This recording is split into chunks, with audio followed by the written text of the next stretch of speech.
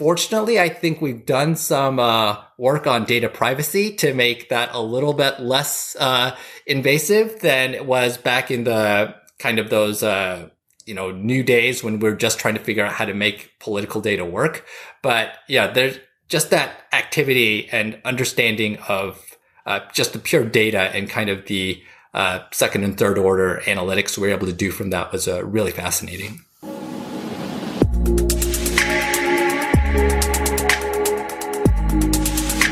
Hello, and welcome to another episode of Ken's Nearest Neighbors, the podcast where I bring in fascinating people from my world, talk about life, data science, sports analytics, content creation, and much, much more. I'm your host, Ken G. If you haven't already, we'd greatly appreciate it if you gave us a rating and followed the show. It helps us to continue to bring in incredible guests. This episode of Ken's Nearest Neighbors is powered by Z by HP, HP's high compute, workstation grade line of products and solutions. Today I had the pleasure of interviewing Hyun Park. Hyun is the CEO and founder of Amalgam Insights, an industry analyst firm focused on managing data and the finance of technology at scale. Over the past 20 years, Hyun has been at the forefront of trends such as Moneyball, social networking, bringing your own device, data monetization, and the subscription economy, working with startups, large enterprises, and the investment community. Hyun has been quoted in USA Today, the LA Times, Barron's, and a wide variety of mainstream and technology press sources. Although he primarily works with enterprise technologies, Hyun has a soft spot in his heart for new and innovative technology startups and is dedicated to supporting greater gender and cultural diversity in science, technology, engineering, and math. Hyun has an MBA from Boston University and a bachelor's degree in women and gender studies from Amherst College. In this episode, we talk about how data has been applied across the wide range of industries that Hyun has worked. More specifically, we dive into the unique applications of data in politics and sport. I hope you enjoy this interview. I had a great time talking with you. Hyun, thank you so much for coming in and chatting with me on the Ken's Nearest Neighbors podcast. I got first introduced to you in the Datacated conference that I also spoke at, and I just really loved your story, your ability to apply data across a bunch of different domains. And you have a also really incredible story about how you've gotten into the space, where you started and where you've found yourself these days. So again, thank you for joining me. And I'm really excited to be able to kind of explore your background with everyone listening. Oh, it's my pleasure. It's always interesting to talk about data. It's this weird world that we're in now where everything is supposed to be data driven. Everything is AI. Everything is smart this and Internet of Things that and blockchain this and Bitcoin that. But behind all those buzzwords, all of that just a lot of it comes down to data and understanding how that works and all the different perspectives that are needed to make data work. And it's been really interesting to see how that's changed over the past couple decades. Well, it's funny you should say that. I remember when I was doing business school, one thing they always said was, or they were starting to say, is that every company is a technology company. Mm-hmm. That was something that was becoming mainstream 5-6 years ago. And now we're at the stage that not only is every company a technology company, but every company is either currently a data company or they need to become a company that manages and uses data effectively to be successful, to compete in this day and age. And so, across many domains, across pretty much everything we can think of, this is just becoming more and more important. And I love that you've had so many experiences across different domains to be able to tell kind of that story as well. Mm-hmm. Yeah, like that battle for context has been really interesting to see. How do you understand your customers? How do you know what to do next? And when I got out of college 20 some years ago, we had these like predictive analytics solutions, SPSS and SAS. And if you really, if you had a master's in math, basically, if you understood how to build algorithms, if you understood, statistics and calculus and your linear algebra and all that, and, you could learn to do everything from scratch. Sure, you could model decisions, but if you're anybody else, you just couldn't get into that space at all. Like the idea of being predictive was just not realistic back then. And it's been really great to see how that has really progressed over the years to the point where we expect things like natural learning and algorithmic logic to take over for a lot of decisions that we make. And it's just normal. We have some at least gut understanding of how that works, whereas 20 years ago, that just was not a thing. Absolutely. And that is a perfect segue to, thinking about your history and your past and, 20 years ago, however long it was. How did you first get interested in data? How did you first, find yourself kind of starting to look into this domain? Was it a pivotal moment where you're like, wow, this happened to me and I love this now? Or was it this slow transition or slow learning process? So although over the years I became a DBA and now I'm an industry analyst looking at analytics and data management, it didn't start that way. When I came out of college, I had backgrounds in two areas. One was computational chemistry, where I had done some work on shaping molecules, trying to figure out potential drug strategies, none of which worked, by the way, or else I would probably be a chemist. So that was one area where we had very specific software that did all the math and calculated all of that for you. And then the other side was women's studies, which was a very multidisciplinary study, which I'm sure we'll talk about later. But for now, let's just leave it at that. So when I got out of college, I had a lot of research knowledge and some mathematical knowledge, but I didn't really understand this whole thing about data. I didn't take data structures. I didn't take computer science. And so I started working just normal, I would say, like customer service jobs, billing jobs over the first couple of years. And I started realizing all the things that we were entering in the computer, everything we collected, everything we analyzed was data. Everything was a 1 and a 0. Everything was a check mark or not a check mark, or a text string of a certain type that could be analyzed this way and that.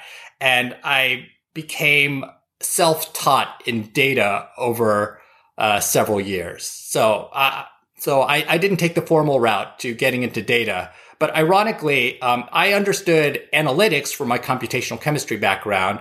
I understood a lot about metadata from my research and my women's studies background. I just never had learned the data side of things. So, I really did this inside out from the way that most people go about this. That's incredible. I think that it's becoming more and more common to mix disciplines. And that's essentially what data science, what this domain is. It's a smorgasbord of statistics and computer science and business intuition, as well as whatever special sauce you have related to subject area domain.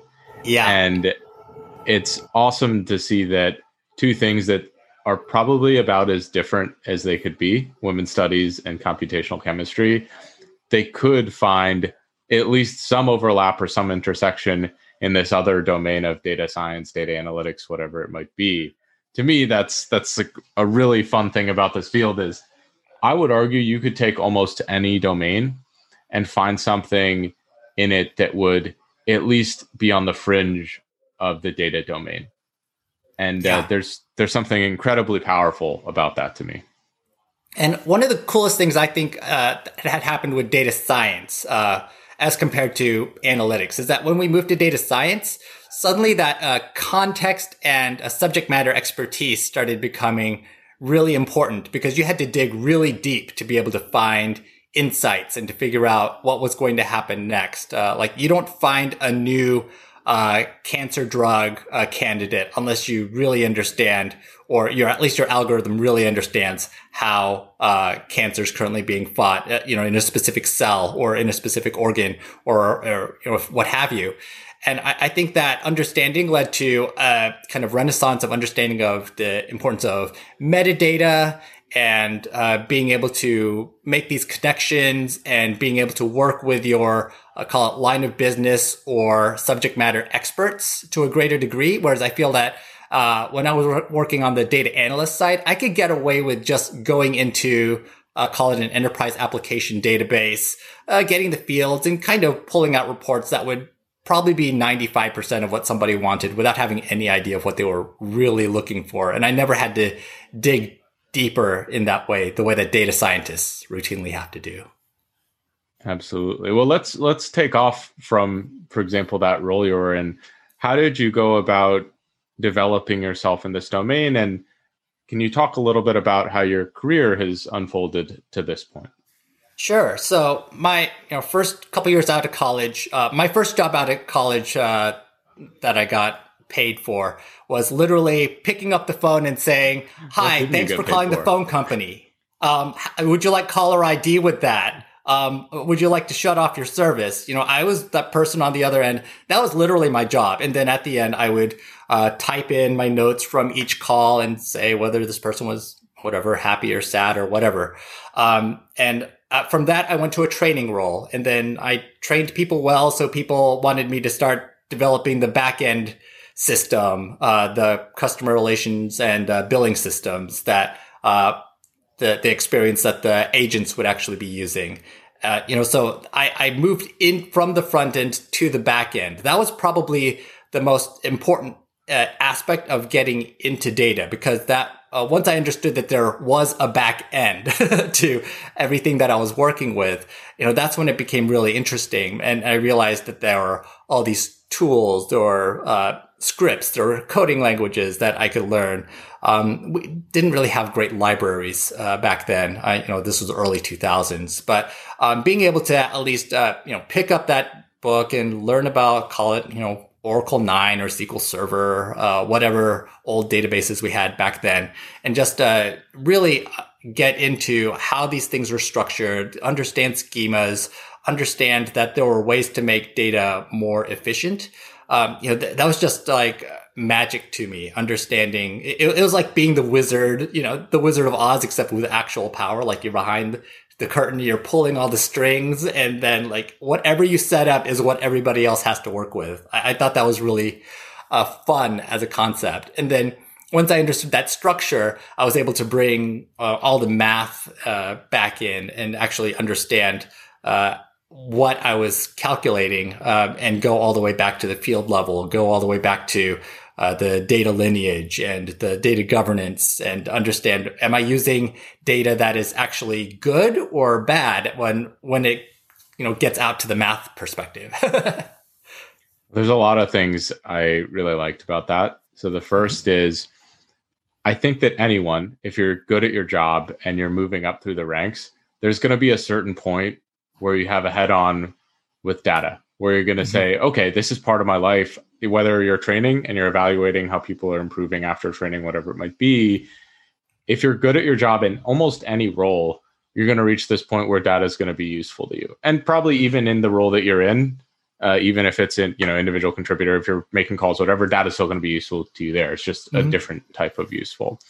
The other thing is the magic that you described, is that you can sort of see what's going on and you're part of this system. For me, that was such a huge epiphany moment. I realized that a lot of the things that I didn't understand about technology, I was starting to get a feel for. You start to realize what's possible. And this is like a weird quote from David Goggins. I'm not sure if you're familiar with who he is, but if you shut your mind off and you don't think something's possible, it's completely undoable. I mean, that's been said for generations, whatever it might be, but you start to realize what's out there. You start to realize that, hey, these systems, they're not overly complex. I mean, some of them are very large and vast, but if I understand this, what else could I understand? What else could I build? What other capabilities are there out there? Once you start pulling on that thread, to me, it opened this entire new world where I felt like, I was looking through one eye all of my life, and I suddenly opened the other eye and realized that there was so much more out there. Maybe not to like life and all those types of things, but once you realize that like this domain is so big and so vast, one, it can be scary, but the other side of your brain is going, what could I do with this knowledge if I learned it? Like, what could I understand? What other capabilities are there out there? And I don't know about you, but I found that to be just one of the most empowering things. I just realized that, if I learned a skill set, if I understood this better, what couldn't I build? Yeah, and I always enjoy things that are done with a lot of skill. So I'm probably the minority on this one, but like when I watch a magician, like I actually want to know exactly how the trick worked, and it makes me enjoy the trick even more because I realize everything the magician had to do the sleight of hand thing, to move your eyes this way while going this way, to make you say the number 6, even though you had no intention of saying that, to make you pick the card in the deck that is going to be the right answer. Like, I love seeing how that happens, like the process, and not only process, but then also call it the front end, the patter, the misdirection, all of that, I find really interesting. And maybe that's part of why I find data so interesting, because, the data is the magic, that happens. And then I think of like literally everything that happens on a screen, literally everything I've ever seen on a computer, it just goes back to some data and some code. Like somebody wrote that, there's everything else that you experience, like, just came from some data and some code. Like, and it's just a matter of figuring out, some of it's, millions of lines of code, but, you started with, your one line of this and one line of that, and you just moved from there. Like, I find it just amazing. It must be like, I'm not handy at all, but I imagine people in construction are like, I've got like concrete and bricks and I can build anything. I'm like, I can't build anything, but I do know how to do that digitally. Well, I really like the magic metaphor when it comes to data science, because what you described, what a magician does, is what a data scientist should be doing. It's not that you're fooling people, but you're making something that is unbelievably complex. A magic trick usually is about sleight of hand. It's about, creating distraction, like learning who you're performing this on. But it's also this, usually there are like red herrings, and there's alternate routes if something doesn't go according to plan, right? The best magicians, they have 3 or 4 things, or maybe even more, based on the different scenarios that could happen if they don't pick the right card or whatever that might be, right? And that's what makes the trick complete. And the same thing for any of the data work that we're doing. Like, our goal is to provide some value or some show, or to make all the complex stuff that we're doing seem really simple and straightforward in making a decision. But we also have to think about, okay, how is the person that we're presenting this to going to take this? What are their next steps going to be? How can we anticipate what any of the challenges or the pushback that they're going to give are going to be? And how do we create the optimal solution for them and create the best experience for them? And, you could even extend that further into what is user experience. So we have to make sure that we're doing that, a lot of those exact same things. Sure. But, it's fun to think about this profession in the lens of a lot of these other things that a lot of people might think are a lot more thrilling. Like a magic show, most people the general population would say, oh, that's so much more exciting than what a data scientist does. But through my eyes, it's very similar, right? Yeah, absolutely. Awesome. Well, we kind of went off tangent there, but I'd love to kind of reel it back towards the career journey that you've been through. Yeah. So I got into data from this, phone company background. And after about 5 years of doing that, I actually got the opportunity to work on a political campaign as a volunteer. And, we were working for a candidate, guy named Sam Yoon. He was ended up being the first Asian American city councilor in Boston. And after he got elected, it was so funny. All of us were new to politics, and so we didn't understand how this worked. So, he basically got elected, and then he brought on, call it his top 4 or 5 volunteers or staffers onto his city councilor staff. And then they realized that none of them could be the treasurer for Sam, because they were now city employees. Like, they were so green that they hadn't even thought this out beforehand. So they had nobody handling the bank account and the donations. And basically I got asked, hey, do you want to be the treasurer? And I'm like, well, I understand how data works and I can, fill out a checkbook. So I figure, why not? So I did that for a couple of years, and it was really interesting to get into understand the government side, understand how campaign finance worked at a statewide level. But more importantly, from the data side was the donors and the voting. So on the campaign side, every time you've ever gone to vote, that's a piece of data, and it's publicly available. And around 2000 or so, the political parties started understanding this and digitized all of the voting records throughout all of American history and made that available as a database. And of course, every political candidate wanted this immediately because, with that access to data, you can understand, you just look at a name and figure out, okay, they voted 18 times over the past 20 years. They have always voted in the Republican primary, or they've always voted in the Democratic primary. And then, in that household, this person popped up 8 years ago. So that person is probably either a spouse or a child. Like, you can dig up basically their entire family history, within these voting records that are public record. And like, we use that data heavily in the political process. And this was 2004, 2005, even before social data existed, just using that activity data. We had that. And then the second piece of data that we had is that all of your campaign donations are also public record if they're over a certain amount. So of course, you would string those together and start understanding, okay, when are you giving money? Is it related to certain time periods or certain elections, or even certain issues like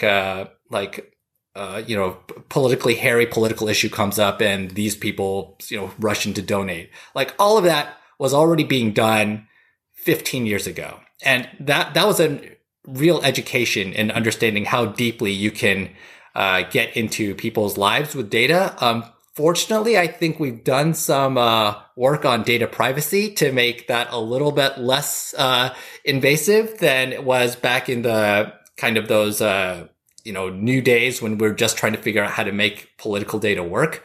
But yeah, there's just that activity and understanding of just the pure data and kind of the second and third order analytics we were able to do from that was really fascinating. I mean, that sounds like I don't want to say a treasure trove, but it sounds like a just fascinatingly vast amount of data that can be unbelievably useful within a specific domain. And I also like how you kind of found yourself into that specific role by accident and getting access to that almost by accident. I think that looking back on it, to someone untrained, they'd probably say that your story is like, oh no, like he clearly thought this all out going through it. I mean, he got to where he is, and correct me if I'm wrong, but that generally wasn't the case. It seemed like you followed things you were interested in, and to this point at least, the data just was a part of everything. Or if you looked at it the right way, it was a part of everything that you pursued. Yeah, I will be quite honest. The first 5 or 6 years after college, I was very lucky in that, as a call center guy, volunteering on a political election, like, neither of those are directly related to data at all. I do think that the one gift that I had was that I found myself drawn to the data that existed wherever I was. Like, that's one thing that I did well. Everything else I did really poorly. If I had thought this out, I would have definitely taken some data structures and classes. I would have gone past calculus in college. I would have done all sorts of things differently. But things will work out sometimes if you get lucky, find the right thing, and put in the work.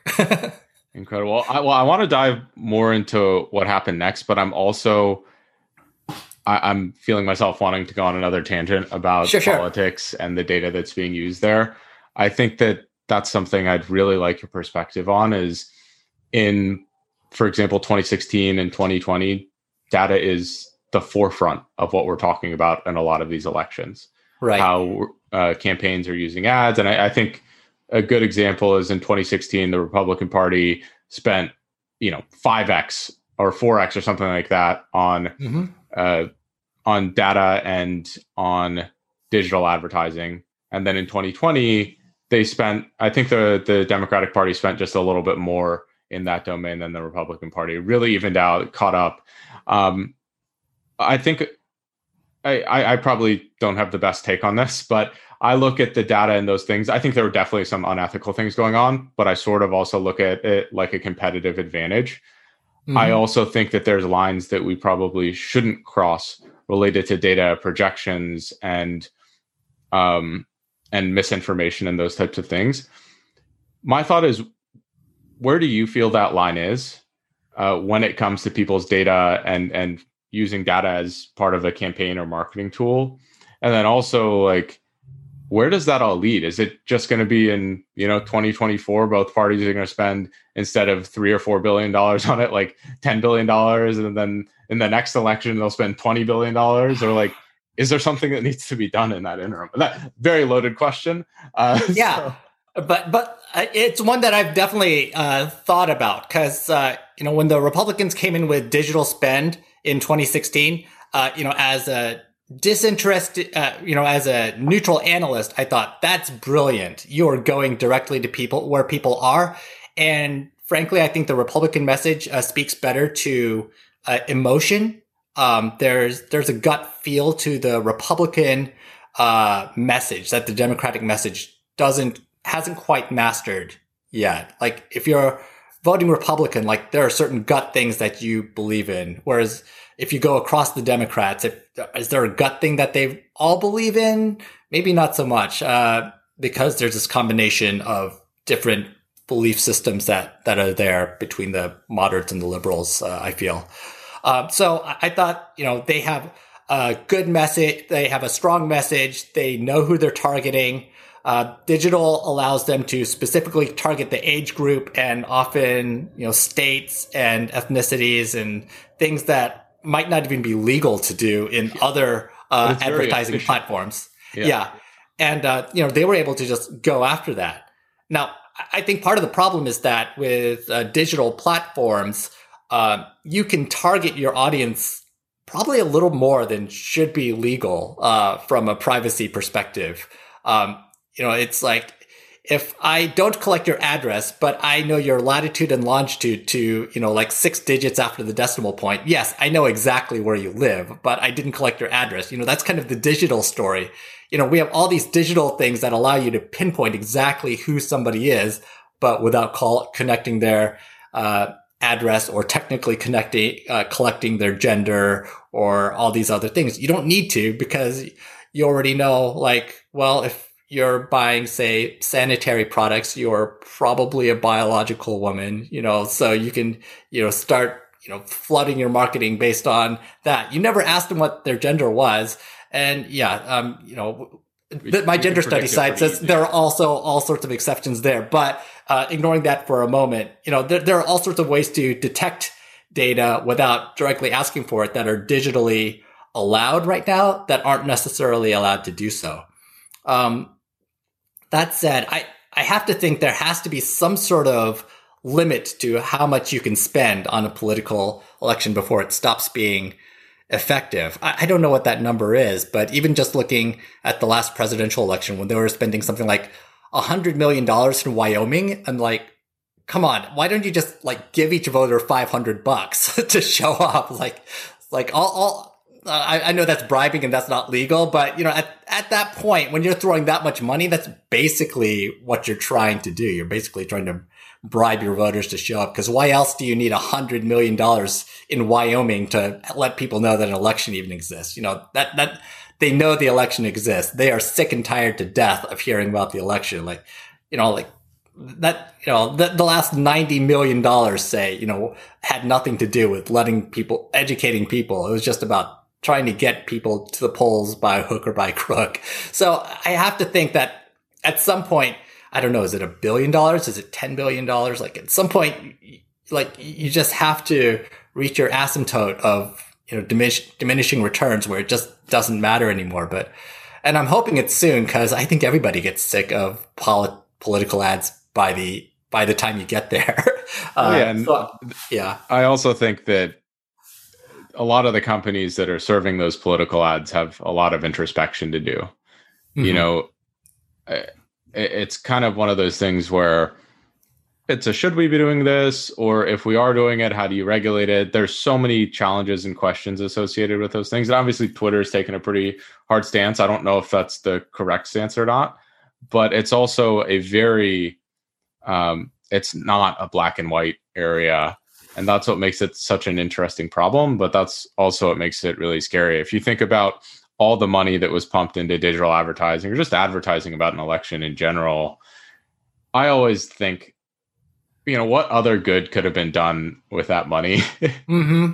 Yes. And it always gets me just a little bit upset.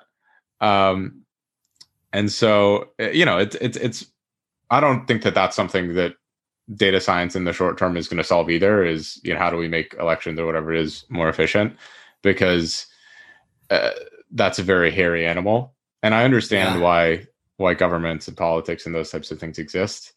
But we also, I think, have to be introspective about, okay, is two-party system, or is the way that we go about this, and we're stuck with it. We're gonna, there's no foreseeable future where we don't have those things, but how do we maintain or do whatever it is with advancements in technology? I mean, the way that politics is structured, it was not designed for social media, right? It was not designed for this mass publicity. It was designed for, smaller groups of people to make decisions as representatives of the whole.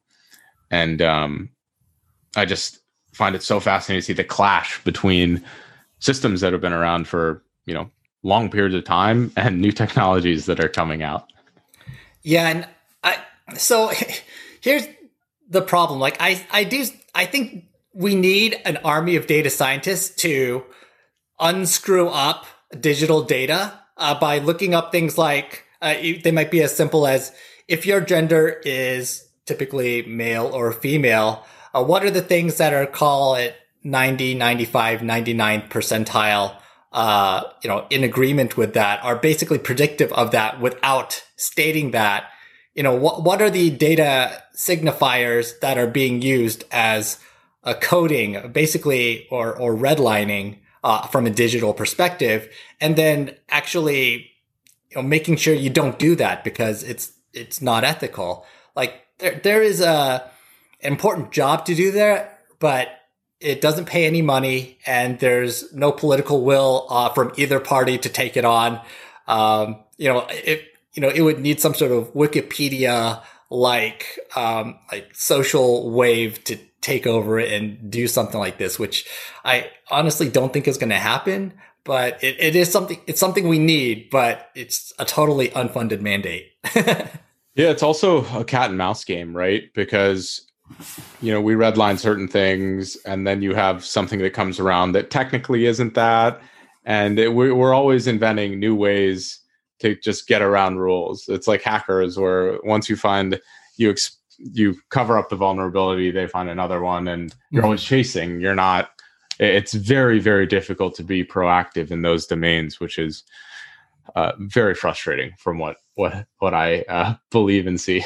Yeah, and I worry about that a lot because there's this next generation of data governance that we have to think about now. Where do models pull their data from? And as models change, as features change, and you go to new data sources, you now need to know the lineage of that new data source that you worked with and how those changes might have historically affected your results, or who is placing the inputs, things like that. And I'm not sure that our data governance can keep up with the agility of the changes and the resulting outputs that we get for rapidly changing models.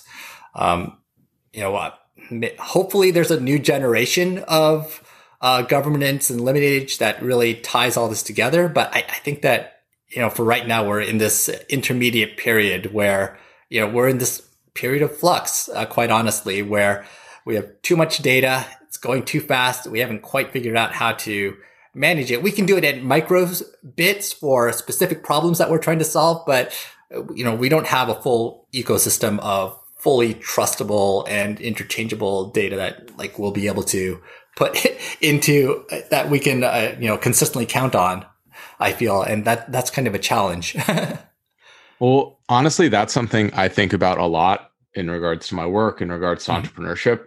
It's very strange, but I feel like these days, companies that are founded right now, they, in some sense, have a very unique competitive advantage where data is growing at such a large volume that they're creating systems to scale. They're creating governance structures that are built for massive growth. Whereas companies that have been around for longer, maybe even just 10 or 20 years longer, they're finding that the systems that they built can't sustain the data growth and the new models and whatever it might be that are coming out. And so it's a good thing and a bad thing that companies related to change management and data, I think, are always going to be in business. Mm-hmm. But it's unfortunate that you might have just hit this time wave where it was a good decision at the time to make a certain decision regarding data and infrastructure. And the pace of technology has just grown beyond what the feasible solution you created back then was. And I guess that that's like kind of, again, this ongoing problem where companies will either have to figure out how to be agile, they'll shut down and new ones will start, or they're just always going to be chasing. And I guess in theory, companies are always chasing something. And maybe once you reach a critical mass, that changes a little bit. But it's a very fascinating business problem to me, from like the business brain cells and the data brain cells working together in my head. And I don't know, I don't think there is an answer, but it's something I think everyone should think about, is if they're an entrepreneur, if they're a data scientist, like, are we just going to be running? Are we just doing this process, or is there an end, or is there a right time to start? Probably. Yeah, I worry most about like the things that you're locked into. Either the sunk costs or the systems or the processes that you can't move off of a specific system. I can say this now that I've been away from Bose for over 10 years, but when I was there, we had certain processes that were working off of an application written in Fortran. And this was like 2009, 2008. Long past the time when anything should have really been running on Fortran. Like, we didn't even have a developer on staff who could like fix anything if there was a bug, or if we needed to add new types of payments to the system. Like, it was that old. It was an application called Man. I think the first ERP ever created. And, just having a mission critical, cash payments, that are reliant on an application that's 40 years old that you can't even fix or patch in any way is troublesome. And not that most companies are quite that bad in 2021, but that still, that issue exists. Like, we have this huge data center and we have nothing to run on it. Like, what are we going to do?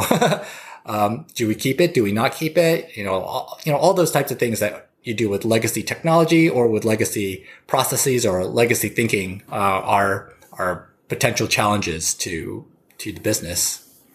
Yeah, well, it's funny, in this conversation we're hitting on a lot of my business side, not pet peeves, but it's things that I care pretty deeply about. Something that I see, especially in larger organizations, is you have more of these legacy systems because the cost of covering them up, the cost of renovating or changing or the digital transformation is very high. And if you're looking at costs and revenues on a quarterly basis, on a monthly basis, in these short time horizons, which is what large companies do because they have investors, you almost never make these sacrifices that would pay dividends in 4 to 5 years, because you care a lot about the quarterly profits and being responsible to stakeholders, shareholders, whatever it might be.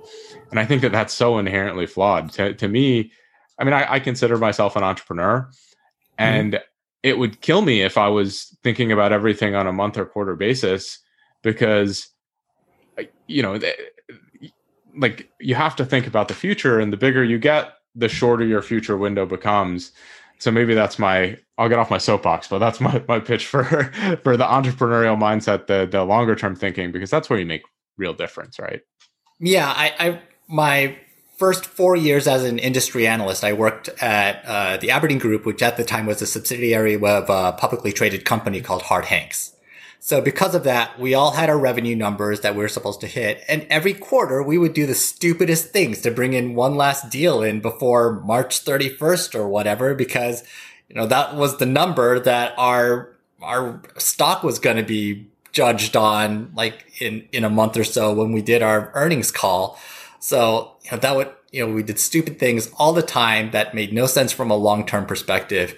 And just the idea that, and I'm sure we weren't the only ones that did it. I'm sure every publicly traded company that, doesn't have $250 billion in the bank like Apple does, probably does the same thing. But yeah, it's just a frustrating way to run your business, because it has, you make so many decisions that aren't good business decisions. Nothing that you learn in MBA school or or when you're learning in college. Well, you know, it's interesting to that point. I think that directly conflicts with data science and this specific domain, because data science projects don't pay off quarterly for the most part. I mean, some of them can, but I think truly impactful data science projects pay off after you've built models, you've trained them, and they've gotten more data. And data can take a lot of time to aggregate and to develop. And if you're thinking about data science projects in the span of a couple months, you know, even if it's half a year, you're missing out on a large part of the upside that can be done. And so, you know, when companies get into this quarterly mindset, it creates a ton of friction for the data science teams, because you're not seeing these great results right off the bat, unless you're, you know, really picking off low-hanging fruit and doing data analytics. I think you could do data analytics effectively in that short term. But I see it time and again when I talk to people, you know, when I'm doing consulting work, whatever it might be. That to me is just this huge problem that so many organizations are facing. And I wish more CEOs listen to this podcast, because they might.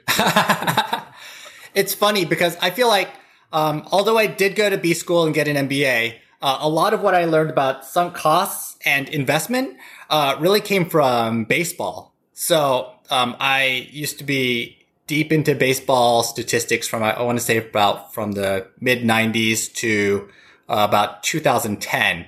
And that was about the time that Moneyball started being popular. But really, the ideas of talking about on-base percentage and like the money of Moneyball had existed for decades beforehand. It's just that those ideas didn't fit into the mainstream of what existed in baseball. Like you needed first one manager to come in to build minor leagues so that you would invest in the future of your company and set up players to get ready for the majors. And then once you got there, you had to start using statistics. Like somebody had to break that barrier to start using statistics, but you still had 20 plus other teams that were very invested in their gut feel and having tons of scouts who only understood the qualitative aspects of what made a player good without even understanding numbers at all.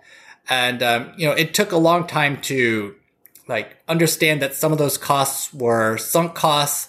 Some of those capabilities needed to be augmented in some way, and that sometimes you had to invest past this season and think about next season. Like all of that seems like common sense, but for, you know, probably a good 70, 80 years, that's not how Major League Baseball worked at all. So as a kid, just learning about getting the statistical introduction to how all of that worked was really a game changer. And also learning about kind of some of these contracts, the long-term contracts that would come into play, you know, long after a player, you know, lost their, you know, playing capabilities. You know, we just celebrated Bobby Bonilla Day on July 1st, the day that the Mets pay. Yes. The day that the Mets pay Bobby Bonilla $1 million off of their payroll, and will continue to do so until I think he turns 73 or something. You know, perfect deal. Great deal for Bobby Bonilla. Yeah. So like all those things I learned from baseball, and then realized much later on, once I started getting into data, that these things had some you know, greater business relevance as well. And I thought, wow, I'm so smart for putting baseball and work together. And then of course Michael Lewis comes out with Moneyball, and you know, he becomes famous for it. And I'm like, well, there's no point in talking about this now, right? Because yeah. Well, you know, I actually think that there are still incredible parallels that Michael Lewis doesn't talk about, where we connect management and the domain and digital transformation within an organization to what's going on. I mean, there's always going to be naysayers around analytics. There's something crazy and fascinating about creating a culture around data within an organization and instigating organizational change within that. I mean, even within the MLB, where it, for most teams, is obvious that analytics will help them win, you still have laggards. You still have people that aren't willing to invest in the people or the technologies or whatever it might be And you get to thinking, do these teams not want to win? And that's not the case. They all want to win. But it's, they have these quote unquote legacy systems, and the systems can be people too, which is not something we think about. And I think that, what makes an organization like a baseball team change are a lot of the same things that can make a company change. Sometimes that's a leadership change, right? Sometimes that's having advocates within the organization. Sometimes that's just like a one pivotal analysis that reframes how everything works. But to that point, that story, I think, is still being written. I think it's still being told. It's not like every baseball team does have an analytics team now. But if we look across other sports, basketball, it's not true. Football, it's not true. And then even with baseball, it's gone through multiple generations. Like, I feel like the first generation of baseball statistics was measuring all the things that happened on the field and then doing some sort of math. So hits divided by at-bats equals batting average. And then, who has the best batting averages. And then we also included how many times you get on base, but basically measuring all the things that happen on the field and adding or dividing them in some way. And then we got to like this second generation of analytics, which was trying to figure out things like wins over replacement, like these artificial statistics that you can't measure just based on the field, but are based on regressions of like based on baselines, right? To win. Yeah, exactly. So we got the second generation, and now we have this third generation where we're actually creating new kinds of data, between StatCast, the cameras, being able to see ball rotation, how fast did a fielder go? Did he run 90 feet to catch that ball? And being able to use a lot of this activity and physiological data to augment everything else that we've been doing. And so now and everybody's got that first generation of data down pat. Most of them are the second. Third is still kind of, in the air, like even with the teams that all have analytic teams, they're all at different levels of maturity there as well in understanding how much data they can actually use and align it to performance. Yeah. Well, you outlined those beautifully. I do think that there's a fourth generation coming that is even more difficult to quantify. And that's what's going on, not just physiologically, but between people's ears. So what they're thinking, the types of beliefs they have, what they say to the media. Can we evaluate this and help them to either develop a mindset or identify the mindset that elite players have that make them perform differently? You look at some press conferences, and I follow golf the most, but you look at what people say to the media or how they talk about themselves. And to me, that is like physical stuff, very important. But the mental side of the game is something that it's evaluated, it's looked at. We have sports psychologists, but it's not quantified in the way that we quantify almost everything else now. And that to me is probably the most difficult, but also going to be the most incredible domain if we begin to crack it around performance. Yeah, like in golf, like Bryson DeChambeau, like he is a fascinating player to me. Somebody who's literally transformed his body to become a better player. Very outspoken. Some of his beliefs are definitely out there about, wanting to live forever. All sorts of stuff. But at the end of the day, he's made himself into an elite player. But like, is that outspokenness actually better for being an elite player, or is it distracting? I don't know the answer to that, but that would be fascinating to understand, because golf I think of it as a very mental game. Obviously you have to be strong and fast in this particular ways that make, golf, athletic, but, you have to be, have a lot of smarts in specific ways, and you have to keep this neutrality. You can't have your heart beating 180 beats a minute while you're trying to sink that putt. You've got to keep somewhat calm. At least I would think. Maybe it's like, here's where I might be 100% wrong, right? Maybe the best players are those who, are always enraged and still manage to land everything just right. I don't know, right? No, I think you're you're almost spot on. I mean, so golf's the sport that I competed at the highest level. I mean, I played in college. I tried to play a little bit professionally. And what was always so frustrating to me is that from a physical perspective, in other sports, I was very, like I was small. I'm like 5'9" on a good day. And, that kind of cuts me loose from basketball and baseball and a lot of these other sports. But golf, I could compete physically with almost anyone out there. I hit it, about as far as the average PGA Tour guy still. I have good touch around the greens. I have these types of things. But even with that, I could not figure out how to score as well as these people. I could not figure out how to be as consistent as the other people out there. And that inevitably, it's difficult for me to say, is something in my head, right? If I have all the physical tools, but I still can't compete on that level, that's not a physical thing. That is a mental thing.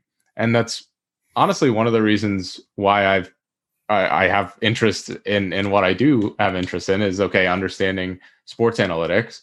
But my second biggest fascination, maybe even my greatest fascination in life, is understanding my own mind and personal development. We talked a little bit about how you have Grit on your shelf up there. And it's one of my favorite books. I probably read more self-help books or more personal development books than a lot of people out there, because that's the key, is understanding what goes on in the gears in your head. And there aren't a lot of quantitative or necessarily like outside looking in ways to evaluate those things. And so maybe that's a little too much information, but at the same time, it to me is like the idea that the biggest problem or the biggest world is sort of inside of you already. And the thing that there's the most to explore is your own brain in combination with whatever you want to do is powerful. This episode is brought to you by Z by HP, HP's high compute, workstation grade line of products and solutions. As datasets get larger, unraveling meaningful insights can become more time consuming and costly. Z is specifically made for high performance data science solutions, and I personally use the ZBook Studio and the Z4 workstation. I really love that Z workstations can come standard with Linux, and they can be configured with the data science software stack. With the software stack, you can get right to the work of doing data science on day one without the overhead of completely reconfiguring your new machine. These powerful machines are being used to solve real-world problems as well. If you're a student and you want to get your hands on one of these, there's a great opportunity right this second. HP is hosting a Kaggle competition to identify and localize COVID-19 anomalies, and the student team that scores the highest will receive a top-of-the-line ZBook Studio. Now, back to our episode. Yeah, and I think across the sports, there are certain players that have become great because they are able to do consistently elite things, like Steph Curry in basketball. He's not the biggest, he's not the fastest, but wow, he can shoot a three-pointer from literally anywhere on the court, and he can always do it. And that's what makes him, it's part of what makes him great. Being able to conduct an elite skill consistently, that's a real mystery. And I think understanding how that happens would be amazing to see, because I think about that even like in my normal line of work, like in doing data, working with data. Like most of us aren't held to a standard of having to execute something perfectly at the highest level of human effort, called 30, 40, 50, 100 times a day. But if you could somehow get there, like, maybe you could be 10 times more productive. Yeah, no, absolutely. I think that's, there's just so much that we still don't know. And that's just such a fascinating, I've said fascinating a lot, but that's just something that it blows my mind every day. So again, we went on a little tangent there, but I love that tangent about baseball. We're both big sports nuts. And, I'd kind of like to pull that back to maybe the rest of your career in a condensed form, and then talk about, since you've been so interested in politics and even baseball and whatever that might be, in a lot of these different domains, how did that all come together? And what have you learned? What are the similarities, the common thread that has been through all of these domains that you've seen data used in? Yeah. So, I had about 10 years of my career where I was going back and forth between sports and telecom and politics and really getting a pretty decent idea of how data was being used. And then around 2008, I became an industry analyst, deciding that it would be great to look at the market and see all the different types of solutions that were out there, being able to provide recommendations to enterprise end users, helping the vendors to explain why their description of what they're providing was really bad and how they can improve it. All of that was a lot of fun. I thought I was going to do it for a year or two and then go back into the startup world, but I've enjoyed it so much that I've basically done it ever since. And I've spent the past 13 years basically riding each wave of data, analytics, data management, AI, machine learning, and helping companies to take that ride along with them. And the only real skill I have at this point is staying 6 months ahead of them. I love that.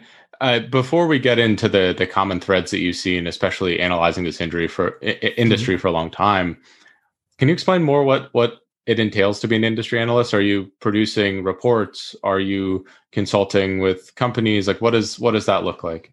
Sure. So the industry analyst role is about looking at software markets. Mine are usually defined as business intelligence, data management, perhaps machine learning, perhaps artificial intelligence, depending on how you're defining that, whether it's general or narrow or broad.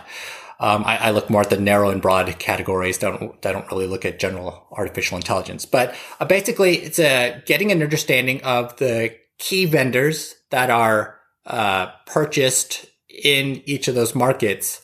And then I have three key constituents. On the end user side, I help companies to buy solutions if they're trying to figure out something to fill out their data portfolio, or if they're trying to get a better analytics solution. Those are usually short consulting gigs. On the vendor side, I help them with messaging so that they understand what the heck is going on in the market. They're so focused on building their products that they don't necessarily understand the market at large. Even though they're experts, they're definitely smart. They know how to build their product. They're technically experts, but not necessarily understanding marketing trends. And then I also work with investors trying to figure out, is this potentially a good company to put into our portfolio based on their thesis, based on what their current portfolio looks like. Often they'll be looking to make some sort of venture capital investment and want to do some sort of due diligence beforehand. So it's kind of this odd jack of all trades job where I'm providing guidance to a lot of different groups and kind of using arbitrage. What I used in the last conversation helps shape what happens next, along with, of course, keeping up with general trends in data and analytics. With that framed, that sounds incredibly fascinating to me. I love the idea of understanding what's out there and what we're looking at next. Let's relate that sort of to that previous question of, what have you seen in this field across all these different industries and across the different time horizons? Where have we been? And then perhaps what's the common thread there? And then where do you think we're going? What's the next step with your, I might have to pay for this advice, but what's the next horizon that you're seeing within this domain? No. I feel like when I started my working career, analytics and anything algorithmic, anything data related was extremely fragile. You were very reliant on your database administrator, and your report builders and the couple of quants that you might have had inside of your company to do all of your data work. You might have had like 10 people who could do the work, analytic work for 10,000 of a 10,000 person company. And without those few people, everything completely fell apart. What I've really enjoyed watching over the years at a broad level is the increasing focus towards self-service, where people can simply choose their own data sources, create their own reports, be able to publish them, and be able to update them over time. That's so ridiculously simple that we take it for granted. But until about 10 years ago, like that really wasn't very possible. It was kind of with the evolution of Qlik and Tableau that started happening. But I feel like, after that, the next jump that I really found important was kind of the start of data science, really, which, although it's existed for a long time in some form, I really don't think it really reached kind of maturity until 5 or 6 years ago. Really reaching a point where there was a market for the data science skill that people understood. Before that, there were needs for statisticians, but it wasn't quite the same job or quite the same demand. So that's been really interesting to see. And then right now, what I find really interesting is there's been this kind of problem with analytic adoption over the past 10, 15 years. It's hard to get more than, call it 25, 30% of your company to ever use analytics, partially because you have to teach everybody to be a data analyst. And frankly, there is a limit to the number of people in your company who ever want to learn this stuff, as cool as you and I find it. So, I do find that this move towards natural language querying, kind of the Googling of analytics and the ability to be able to ask questions to data more directly is an interesting trend that I think is really, I hope it's really going to open up analytics, because the more people who can at least get into on the ground floor of analytics, you have to get in somewhere to be able to expand the conversation. So I feel like we can hopefully call it another 10, 20% of employees to get in the door to at least ask questions about data. And then they can learn from that and ask the next question and become more data literate. That is what I'm hoping happens. Whether that actually happens, I've been wrong before, but I want to be an optimist about this one. Incredible. I think that that's something that, I'm 100% seeing as well, is that it's not that data science has incredible capabilities now. We'll have even more incredible capabilities later, but these capabilities are useless unless people adopt them, unless people buy in, unless people realize or see how they can integrate into their workload or into their life. And in my mind, the biggest challenge isn't creating the next iteration on whatever neural net architecture we have. It's getting people to use these things for a lot of the stuff that they can be used for currently. Mm-hmm. It's just essentially seeing the light and being able to integrate that into the systems that they currently have, or even taking the existing technologies and productizing them so they're viable across even more use cases. I think that, for me, I'm never going to be someone that creates a company where I'm making a new technology, machine learning wise. It's that I'm leveraging a technology out there in a new and exciting way. And I expect that that's going to happen a lot soon. But it's only a matter of time. Yeah, there's so many problems out there being solved. One of the trends I like in the SaaS area is seeing finance people building solutions for finance, procurement people building solutions for procurement. You're seeing companies like Flowcast in accounting, Raindrop for procurement, and they're not built by developers. They're not built by even statisticians. They're built specifically by the people who did the job.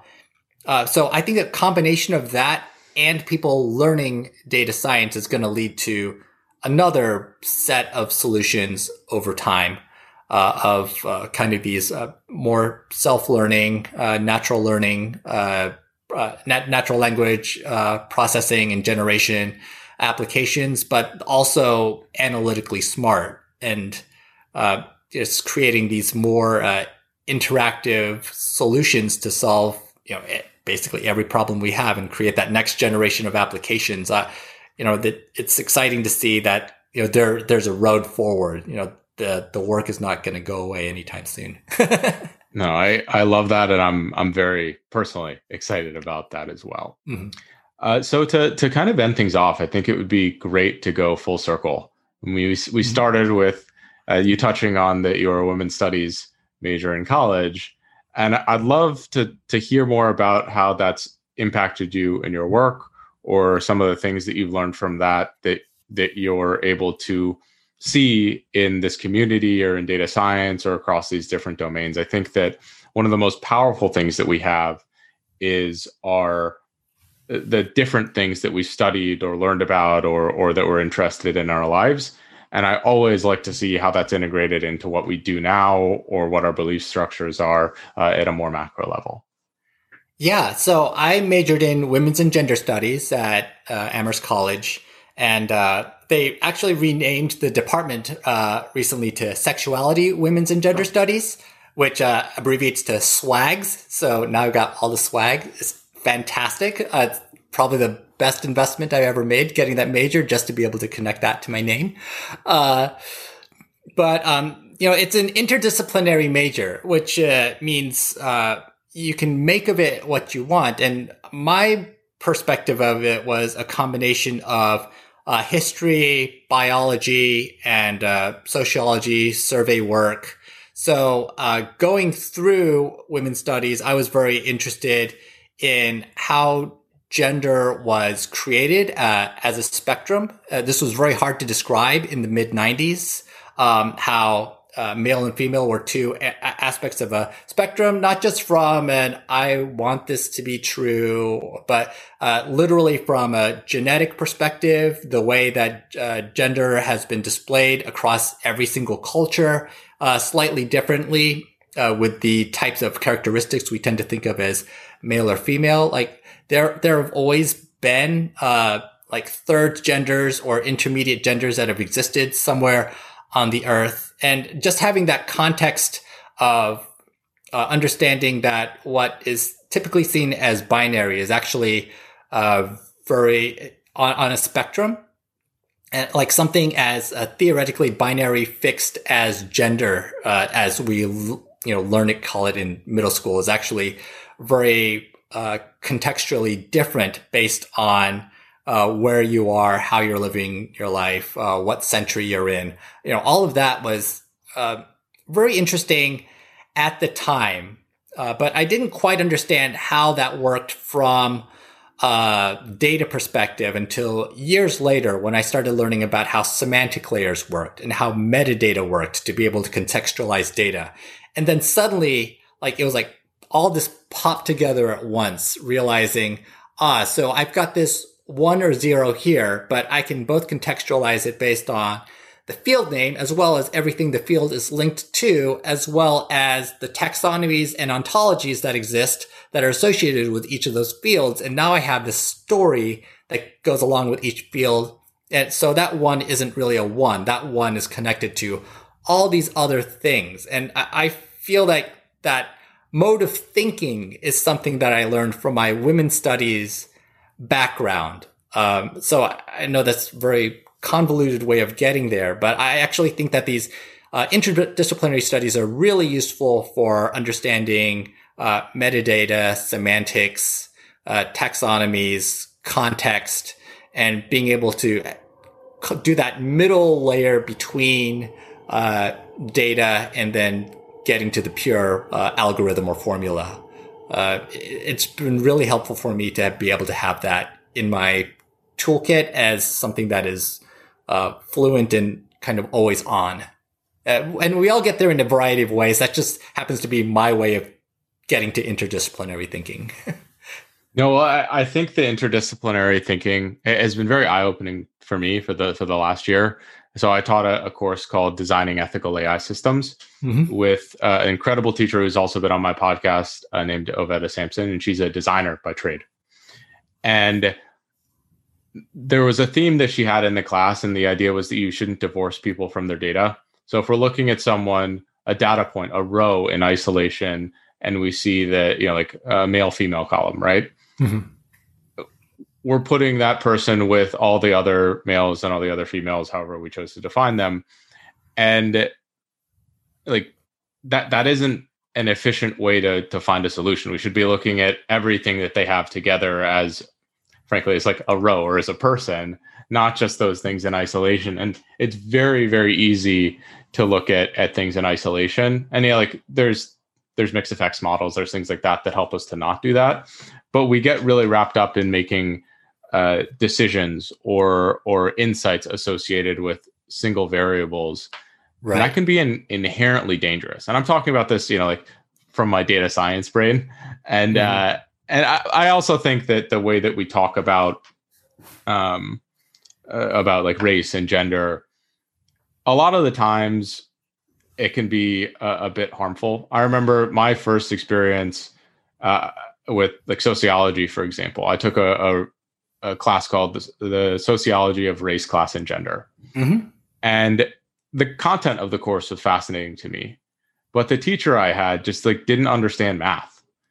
It was like problematic because there wasn't that interdisciplinary approach. So he drew these two histograms on the board, these normal distributions, and said essentially like these are men and women. There's so much similarity between these two groups. And then he says, why aren't women playing in the NFL? And he's trying to say that there should be more women in the NFL, or they should be playing because we're so similar. Mm-hmm. But we have to think that the reason why the people in the NFL, they are on the so far right of that normal distribution of humans. Yes. That they're probably, that maybe there's a little bit of overlap, but the probability that there would be like a female in that distribution that is also interested in playing football and all those types of things, it's like astronomically low. And right. So that was frustrating to me because I understand, or at least I believe I understand the value of like diversity. And like, I also think that there's value in like slight differences among people because we have different thought patterns. We have the ability to come to the solutions by taking different perspectives. But it very much frustrates me when we don't look at these things, just like gender in isolation, we don't look at them as interdisciplinary problems, because so much of this, if we look at it as the whole and these different systems that are put together, it eliminates a lot of confusion and a lot of the frustration that I felt in that class, thinking like he's right in some sense, but he's wrong in the use case or in these scenarios. And yeah, you've got this outlier that's way out, not even here, like here, yeah, off the screens, outliers that are the professional athletes, like the one, the few women who might be able to do it might want to be weightlifters or wrestlers or, something else where they don't have to hit their heads against other people. Yeah. I mean, you're telling me like, if I had the physical ability to play professional football, I'd probably choose a different sport. Mm-hmm.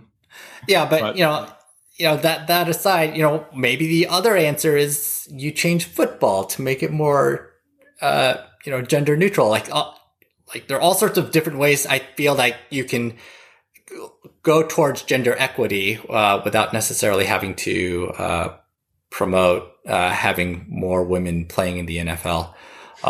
I would agree. Yeah. But that said, I did run into that problem as well. Like, I had some, professors who had, I would say, strong statistical and social, like survey backgrounds. I learned a lot about survey data, going through the Women's and Gender Studies program in the way that I did it. And that was very helpful for understanding, how to ask behavioral questions, how to get decent data, how to get decent survey responses, doing stuff like that. But then others might have had more of call it a history background, religion background, fantastic writers, fantastic at doing that, but not necessarily having the statistical or mathematical background to always talk about the way that exceptions took place. But I found that that's why the interdisciplinary perspective was helpful, because with the strong, let's call it sociological and biology professors that I had who understood obviously genetics and math. Being able to have that background to go along with everything else is what made it work. Absolutely, and maybe I think I'm a little too hard on. Maybe I don't want this to sound like I'm hard on the field. I think that in my specific circumstance, I saw the value of that multidisciplinary approach, and the one of probably very few professors that I had didn't quite understand the multidisciplinary value. And to me, that's what makes all of these fields work. Like understanding data science, which again is another multidisciplinary field. Like if you don't have an appreciation for the computer science or the statistics or even the business intuition, I think that you're going to be missing something that's really important for being an effective data scientist. You don't have to be an expert in all of them, but at least having that appreciation and knowing where perhaps you have an oversight or something along those lines is what makes you effective. And knowing where you can bring people in or ask for help is a very, very important thing. Yeah, absolutely. Awesome. That is all the questions that I had. Hyun, I really enjoyed this. Any final thoughts? I'm back. Sorry. That was all the questions I had. Any final thoughts? Any parting words of wisdom that you'd like to impart? Yeah, just one last thing that I wanted to bring up that we've run pretty long here, I know, but one of the things that I've tried to advocate for in my career, trying to bring everything together, is thinking about how to get more women into tech, how to get more girls into math and technology, especially kind of the cutoff that happens in junior high, where we seem to have this gendered split that separates boys from girls in things like honors math, computer science. Like it shouldn't be happening, but there's still that bias that definitely exists there, both in the school system as well as in the workplace. Because I know I came into data by accident. I did not call it the traditional male gendered computer science path into how I got here. Actually, quite far from it. Yes, and frankly, I would love for there to be, everyone to have that opportunity. So everybody who wants it, everybody who wants to get into tech, get into data, and just to know that you don't have to start by being the honor student in computer science. You do need to be curious, and you do need to always find the data that exists in what you're interested in or what whether that's landscaping or working at McDonald's. There's data in every single thing that we do, and it's just a matter of finding that and understanding how that job is digital and knowing that there's a next step that you can take in that direction if you want. That's a message, those two messages, both that there's a path forward that involves data and to look diversely at potential students and potential employees and potential applicants to make sure you're not overlooking non-traditional backgrounds and looking for people who are really interested in doing the job. Incredible. So is there a resource or something along those lines that you suggest people to look into, communities around that you think would also be helpful? My favorite one right now is pretty well known, Girls Who Code. It's definitely my favorite community that I've been working with as of late. Just helping to bridge some of these sociological gaps that exist and just making putting a little more equality into getting there. Incredible. And so my last thing is where can people find you? So my website is amalgaminsights.com. Amalgam as in AMALGAM, a mix of things. It's how I've lived my life. And insights. That's what I do and where I am. Incredible stuff. Thank you so much for tuning in, and I really enjoyed this. Great. It was my pleasure. Thanks so much. Thank you for tuning into this episode of Ken's Nearest Neighbors. Many of you have been asking about how you can support the show, and we're extremely grateful for all the engagement so far. The best way that you can show your support is to subscribe to both the Ken's Nearest Neighbors and the Ken's Nearest Neighbors Clips YouTube channels. If you're listening to us on Spotify or Apple Music, giving us a rating and sharing any of the episodes with someone that you believe might find the content useful is also greatly appreciated. The Ken's Nearest Neighbors podcast is hosted by me, Ken G, produced by Bobby Hicks, and is edited by Mario Paul and Tony Pelleriti.